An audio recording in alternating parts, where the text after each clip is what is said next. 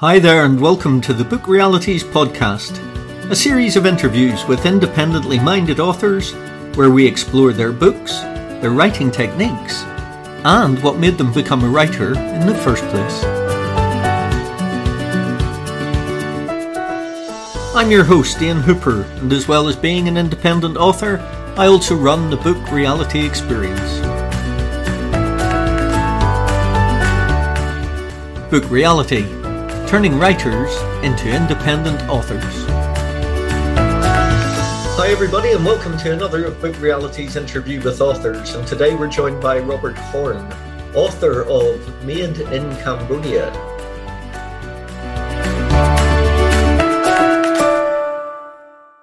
Hi Robert, thanks for joining us. Hi. So tell us all about yourself. Who are you? Where are you from? And what did you do in life? All of life, that's easy. No, I'm from Adelaide. I was brought up in Adelaide. I'm sitting here in Mile End, Adelaide, South Australia right now. And I grew up in the suburbs, and I took up reading at a very early age because I had a mother who had sets of classic books that were placed in the living room, and I was encouraged to read, and I did. And I went to a comprehensive, good quality comprehensive high school, Adelaide University, did a BA, and went travelling.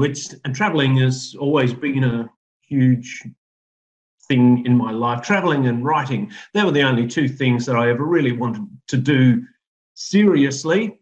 Working as a middle manager in the public service was something that I did do sort of seriously for 18 years, and then I topped off a BA that I had from the 1970s with a dip-ed, and I became a senior secondary teacher for about 16 years, so off and on. So I taught classical studies as well as English, mainly more classical studies, which is nothing to do with Mozart and Beethoven, but some people think classical equals classical music.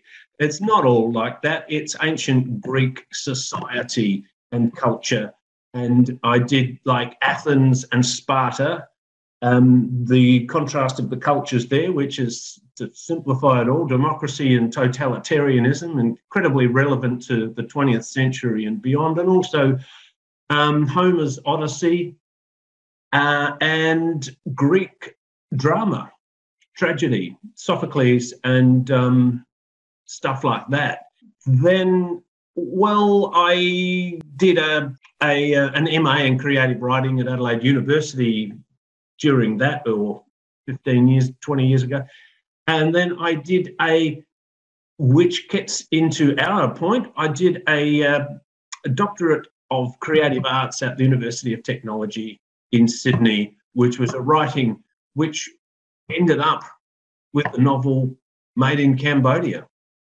So that's it's a very esteemed academic career, especially within the Greek classics, to come from that, to move your way forward to write a book which is not a Greek classic, but in set modern times and modern multi-cultural romance novel, really, set against a backdrop of cultural and social upheaval. That's a leap from Sparta and Greece. Well, I did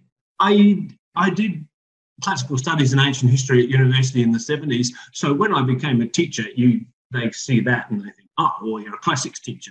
And so I got a job as a classics teacher at a Catholic girls' school nearby, and then I had to go back over 25 years and say, oh, the Odyssey, I better read that again. I can't remember much. So you sort of relearn those things. But in Cambodia, I found so many similarities. I mean, I became hooked on the ancient Greece all over again. And I did ancient Greek religion at that school, and the Cambodian religion, with ancestor worship and having little shrines or spirit houses, as they call them, in every house and outside so many shops and hotels and cafes and all that sort of thing. There's religion is so similar to ancient Greek religion, where they did the same thing and they believed that ancestors could influence happenings within the house today, tomorrow, and that they had to appease and welcome the ancestors and put out cups of, well, coffee now, but in those days, something else, little cakes and drinks and things like that, to keep them happy and know that they were remembered and still loved and all that sort of thing. Exactly the same thing happens in Cambodia today. So I did see some parallels in Cambodia, but the book started in Vietnam when I just saw, and I know this was one of your questions, the provenance of the book. I saw a bloke who I judged to be an Australian, or maybe around 30, getting off a bike in front of me as I'm walking up the street, going to an ATM, getting his money, getting back on the bike. He's got a girl there, a woman, a Vietnamese girl. This was in Hanoi. And they just looked so comfortable together, just so naturally happy. I was sort of heartwarmed by it. And they rode off, and I just couldn't help but keep wondering about them. Where does he come from? I think he's an Aussie. What's her social class? Obviously nicely dressed and educated, so you can guess the social class there. But I kept wondering about that. And the next year, my partner and I started from Saigon and went through Cambodia. And I thought, wow, this place is even more interesting. And but the idea of the book was still there, the novel. So the year after that, I went back and for 3 months and started talking to people and getting their stories. And there was one person that I got to know quite well, whose family background story is essentially Mali made in Cambodia. I used it.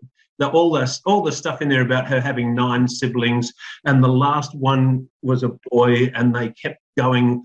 They had 7 daughters in a row before they got the boy they wanted. All that's just totally true. Made in Cambodia, though, wasn't your first foray into writing books, was it? No. 22 years ago, I did a professional writing, TAFE level sort of course, but I started writing short stories back there, and I had a book of short stories published in 2004, and in 2013 I had another book of short stories published, some of which came out of the masters that I did. But also at that time I started reading, I did a review of a book called The Ochre and Rust by Philip Jones, who is a big wig at the South Australian Museum, and it was about frontier conflict objects in Australia, all around Australia. And there I got hooked on a chapter about South Australia and a shield, which was the frontier object from which that whole chapter sprang, and the stories of some of the early colonists and their interaction and their very close interaction with the Ghana Aborigines here, and William Cawthorne in particular, who was a historical character who the Ghana chief wanted to initiate to his tribe. He'd been brought up in South Africa, had no fear of black people. They were more friendly to him than the colonists were, who saw him as lower class, and that's what Adelaide's like. But so I got interested in that story, and that's where I started writing. I wrote a full draft of what became the novel, The Glass Harpoon, before I went to Cambodia and did all that stuff, and then did the doctorate and rewrote Made in Cambodia, or expanded it a bit to be fully publishable. In a doctorate, you only get 70,000 words to play with, and it had to be plot, plot, plot, plot. move along all the time, and there wasn't enough interior stuff. So I added another 13 or 12,000 Excellent. of interior work afterwards to explain, to get you to understand those characters a bit more implicitly, rather than, allowing people to read in. Yeah. So they actually build the character out to be a full three-dimensional character rather than just moving the plot along so quickly that you don't get to know the characters and where they come from. Yeah, there's a scene in Made in Cambodia, only 20% or so of the way into the story, where our character's sitting in a cafe, pizza bar. And this is straight from something that I did. I sat in a pizza bar one night, and it's in the book. Across from me, there was an Aussie bloke, a stoner. Obviously, there's a type there. They go to Cambodia for the cheap weed, and they meet. Then this guy's obviously met a woman, and they're a family, and there's two boys, two cheeky little lads, about 8 and 9. And they were crawling under the table and coming over and waving at me and all this sort of stuff. And then they got up and they left and they went out the tuk-tuk. He's sort of dreamy-eyed and she's together drinking wine fast. And I thought, well, they're a family. And in the novel, the guy is thinking about, he's met this young woman and he's thinking about the possibility that it's not possible, to join a Cambodian family. And then here's this bloke who has, right there in front of him, and he's sort of, if he can do it, why can't I? But my supervisor at the university said, "Oh, how does this advance the plot, Robert?" I said, well, it's all psychology, Oh, no. He made me cut it out, and it was one of my favourite bits. So, of course, that's the kind of thing when you get back, right, it's my book now. I've got my PhD. I'll put that back in and I will add in things like that which make it more complete. Yeah, and it just fills the plot out to be a more wholesome experience. Now, the other thing is that Made in Cambodia wasn't your last book. What happened with your most recent book? Good that you asked that question right there, because I was telling you the story about how the other book, the South Australian historical novel, started. And then I did the doctorate and Made in Cambodia.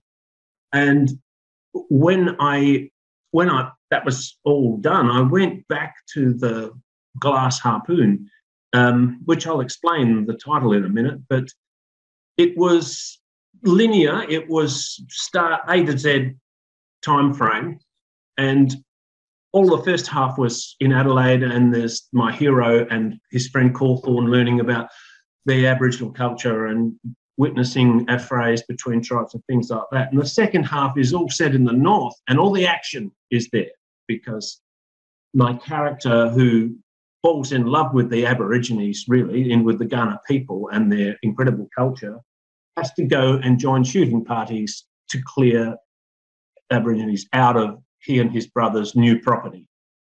So it was a bit lopsided, in place and style. So I've started it in the middle and broke it into 9 parts so that it ended back in Adelaide after What Happens. So that involves some rewriting, and also I'd written it in a real Victorian language, and a couple of people who read it thought that was a bit too foreign sounding, so I took 70% of that off and just left it in the dialogue, watered that down a lot and made it much more readable. So that novel, I entered it in the Historical Novel Society of Australia competition last year and made the last 9 out of 115.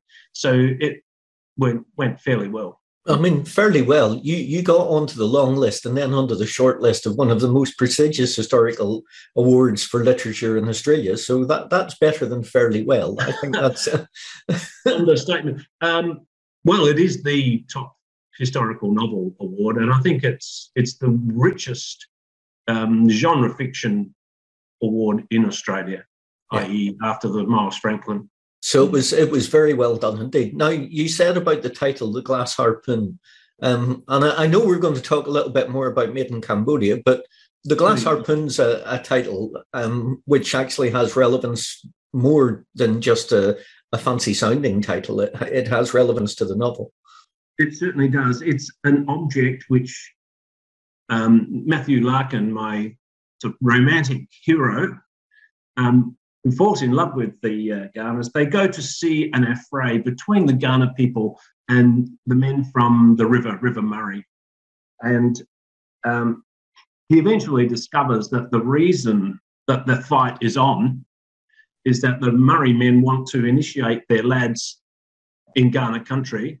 Not happy Ghana about this. The Ghana have been weakened by smallpox. The Murray men come up, and what that means is when they're initiated, they can hunt wherever they're initiated, and to hunt implies that they can also trade with the white men. So they were fighting over access to the white men. But after this, they find a broken spear because the police come and break it up. It's against the law for the Aborigines to fight, and it's not against the law for the white men to fight, but they come and smash everything up, all the weapons, which they've spent a week fashioning. But the glass harpoon is a spearhead with a thing like a harpoon on the end of it. And Matthew picks it up and he says, gosh, Cawthorne, old chap, this looks like glass, this stuff. He says, it is glass. He said, how do they get glass? Well, they get glass from the white man. They love glass. It's sharp. And glass as found objects on seashores, and that's highly prized by the Aborigines because they could make spear tips, they could cut kangaroo hides off, as opposed to, compared to stone tools, that take weeks to make. Glass is a fabulous thing. So they see it as the white man's magic. And they put it together with native twine and resins from yucca plants and such like that. So it's a hybrid object. And Matthew, it symbolises the fact that they can live together, the white man and the Aborigines. He's one of those who believed it was possible, and there were a lot in Adelaide who believed it was possible. There were humanitarians all over the place in Adelaide, and there were also pastoralists who were here for profit. As I've said in some speeches that I've made about that, the colonial secretary and the colonial treasurer were from either camp, Guja and Gillies. And it's like having Sarah Hanson Young running a colony with Barnaby Joyce. There was some conflicts. But so my man's from the Sarah Hanson Young camp. Anyway, that's it. The glass harpoon is this hybrid object which he carried as his talisman in his pocket. Excellent.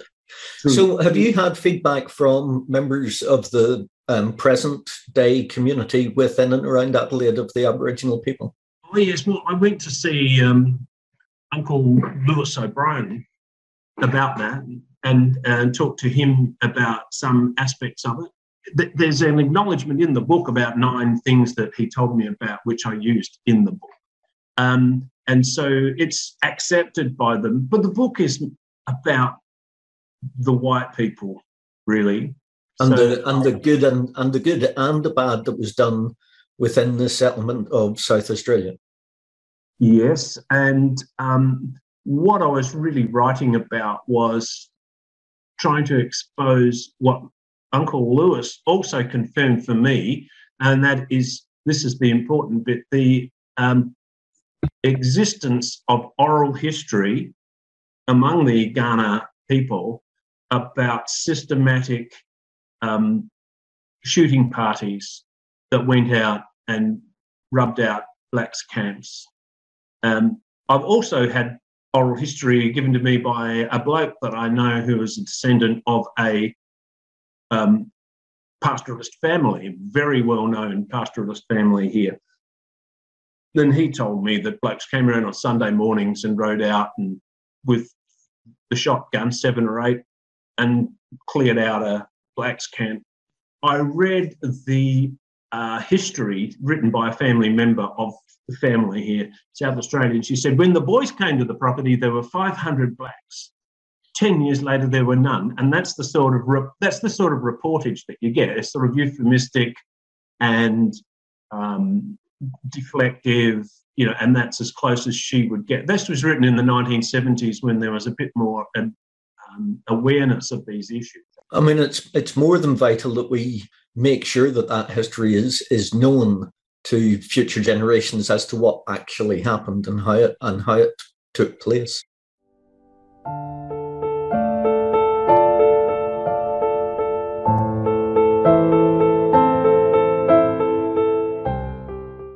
So when you're doing the research for, obviously, the glass harpoon, which was quite a lot of academic research and reaching out to communities, but Made in Cambodia, you actually went to Cambodia and had a look around and saw things that you brought into the novel. Out of all of that, what's been your most surprising discovery? What's the thing that you've come across and thought, my goodness, I never knew that? When I first started going up there, as I said, I went there for 3 months to collect stories, and that was before I even applied for to do it as a doctorate. Well, year before that, but I did, and to his credit, my supervisor at UTS was fascinated. He said, "I know nothing about Cambodia, Robert. Sounds fascinating. Let's do it."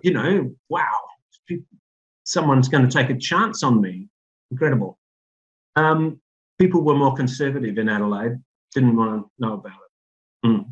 But I found that people in Cambodia, the traditional beliefs are, and this ended up being quite a big part of what I did, that the traditional belief is not only in ancestors that we talked about earlier, but in spirits of the forest, things called nikta, which are like a grandfather spirit. If you want to cut down a tree, you go up the forest and ask permission of the spirit and then come back 3 days later and do it. But also, really importantly, black birds, like crows, that they call ravens, which they call the raven. Raven is the way. If they come and sit on your house, then that someone is going to die within 3 days. I've heard of this sort of Gothic, early American country belief, early Edgar Allan Poe-ish. Yes, yeah. It's there now still. And part of my original contribution to research for that degree was I interviewed 40 young people in Cambodia in 2 separate trips about their beliefs. And these were people who obviously had English language training, were at universities, and how much did they retain against an assumption of 100% belief, acceptance in rural village communities.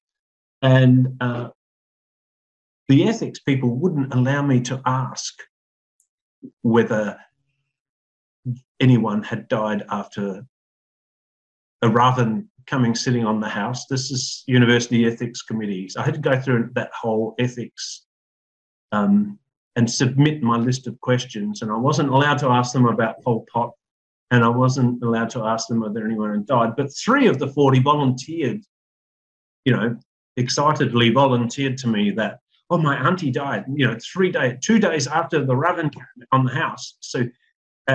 But I did ask them if they believed in this, and there was still 75% of people, educated 20, 21-year-olds, believed in that. So that became a part of the novel. It's interesting that within that rural countryside, regardless of the education levels, like I'm from Northern Ireland, and we have the tradition of the banshee and the wailing, and people who are eminently educated and professors, and they'll still harbour that idea that there's something within that ancient folklore which you might not necessarily fully believe in it, but you're certainly not going to say it's not true. That's fantastic, because there's a scene in Made in Cambodia where Mali, who's the scientist, she's the medical student after all, she's getting near the end of her degree, and she's supposedly a scientist, and her sister is the garment worker who believes in all this stuff, as according to my research. of my research spoke to the book beautifully, but they go back and their auntie and uncle who come from France, no one's seen in 40 years since Pol Pot, they die in the floods because there's a massive flood. I mean, and there was a massive flood when I was there, so it all just ideaed to me. And the auntie says that the Raven had come to the house, and Marley goes, "Ooh, the Raven," and so it's all there. Shiver goes down her spine, Yeah, exactly as you say. There's education there, but the belief back here or somewhere inside you is still. Yeah. It's an intriguing thing. Now, we've spoken at length about your writing. What do you do when you're not writing? What's your hobbies and interests? Well, looking at it, I like to grow things. And I grow my own food to a degree, capsicums and eggplants and chilies and spinach and all of that kind of thing. I love to do that. And sometimes when I've been away out of the country, what do I dream of? Yeah, the garden. So that's a real hobby for me. And also cooking. I cook every night for myself. And apart from that, theatre and films, all pretty normal things, but I like to grow my own food out there and make a ratatouille or something like that with all homegrown ingredients is satisfying, and it's also healthy. Now, with regard to your books, I mean, you've been applauded for the Glass Harpoon in the award. But what's the best feedback that you've ever had for any of your writing? Well, I guess that is it. But since then, I've become friendly with one of the judges who friended me on Facebook, requested, and I spoke to her. And I've been over to Victoria and seen her, Carmel Bird. She won't mind me mentioning her name, was shortlisted for the Miles Franklin 3 times, I think. But she just said, she loved it, and she told me all the things that she loved about the Glass Harpoon. And so that's probably the highest ranking, bit of good feedback. But I've also had old school friends have come out of the woodwork, and people I hadn't seen literally for 50 years because I've done a few speeches. So the subject matter works in really well for speeches in civic libraries and things like that, because it's South Australian history that people don't know much about. I mean, not just the violent contact, but just the early history of the humanitarians that I was talking to you about versus the profiteers and the clashes that there were there. I do a lot about that, and then go into the frontier stuff. It's really fascinating history, unique stuff. But so some guys from school have bobbed up and bought copies, and then bought copies for Christmas presents for other people and things like that. And that's been and loved it. And that's been about the sweetest thing that has happened, because they've got into it and loved it and sort of supported me and sent more copies out into the community. Oh, that's great. That's very good. So you mentioned that you're in the process of writing another. So what is next, and when would this be coming out? And have you got a working title for it? It's a satire of academic life, really, and it comes out of some of my own university experiences. But it's about it's also about a central character's insecurities and overcoming those insecurities. And he has a figure called the Stick Man that he sees around town. It's like a, what is it, Jungian projection. He projects his inferiority onto this person, and he has to defeat this person in his own mind. So it's a bit of a psychological novel as well. It's called The Death of a Stick Man. Excellent. And when do you think roughly will this be hitting the shelves? When someone wants to publish it. Well, we're always, you know us, we're always happy to help independent authors get their books out into the world. So. Yes. Excellent. Well, listen, thank you ever so much for your time. I want to try and end off on a quick set of quick fire questions if you're game for answering them. They're very trivial, but we'll get a little Jungian projection insight into you depending on the answers, we hope. Are you okay for this then? Yeah. Okay then. Robert Horne, what is your favorite book? Don't know. I used to always say the Brothers Karamazov to that. Next question. What's your least favorite book? Gosh, book that I hate. There must be a fair few that I haven't read. I'm sorry. Next one. What turns you on? What excites you? Great writing that's not overwritten, but good, simple writing that reveals its complexity as it goes along. And I'm thinking of maybe Haruki Murakami's Wind-Up Bird Chronicle. Okay, so conversely, what turns you off? Too much action, I suppose. I guess it's the psychology for me and the characters. So cardboard characters and too much action. Summer or winter? Yeah, I'm an autumn man, but I don't mind winter. Okay. On a completely free day to do anything you want, who do you spend it with? Oh, I go and see my friend. We don't live together, but she's my partner, and we'll just probably go and have brunch and go to a movie together and then talk about it afterwards. Excellent. Now, that's a decent day. Good. Mountains or oceans? Mountains. What's your favourite movie? 30 years ago, of all that romantic Hollywood stuff, I used to really love Casablanca and also The Maltese Falcon as classic movies. The Maltese Falcon bears reviewing over and over again, I think. In modern times, I was talking about a couple of early Jack Nicholson films recently with someone. 5 Easy Pieces and The Last Detail are both very interesting films. So I'll whack them in right now. Good work.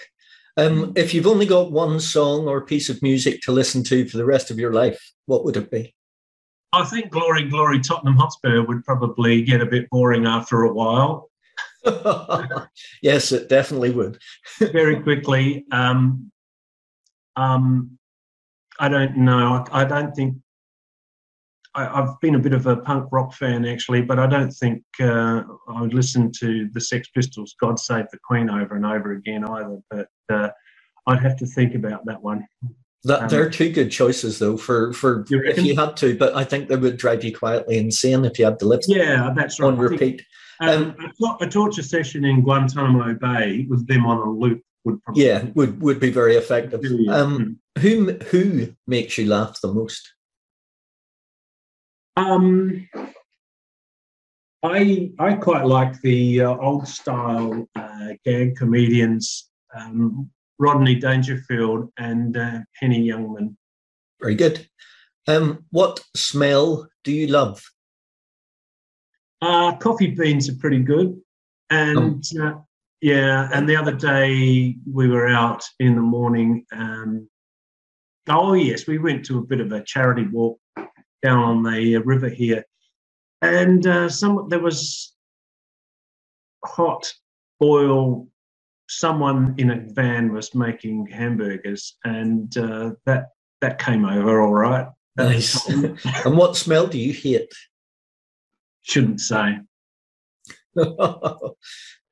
Okay, we'll move on. Other than the professions that you've done, what would you like to have attempted? When I was a student or deciding what to do with myself after school, it never, ever, ever occurred to me that I might do the law. And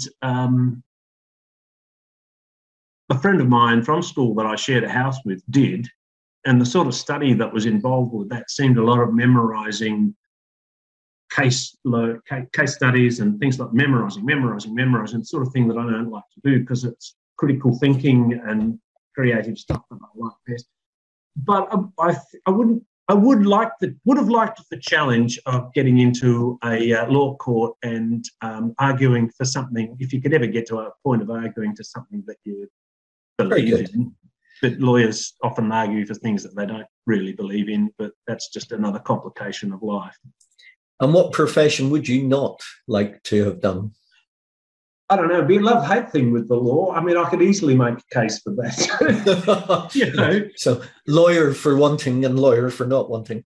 Okay, then, and we'll end this off with, if heaven exists, what do you want God to say to you when you get there? Good effort. Gave it a fair try. I've changed occupation and so on through life. And I was talking to a bloke from...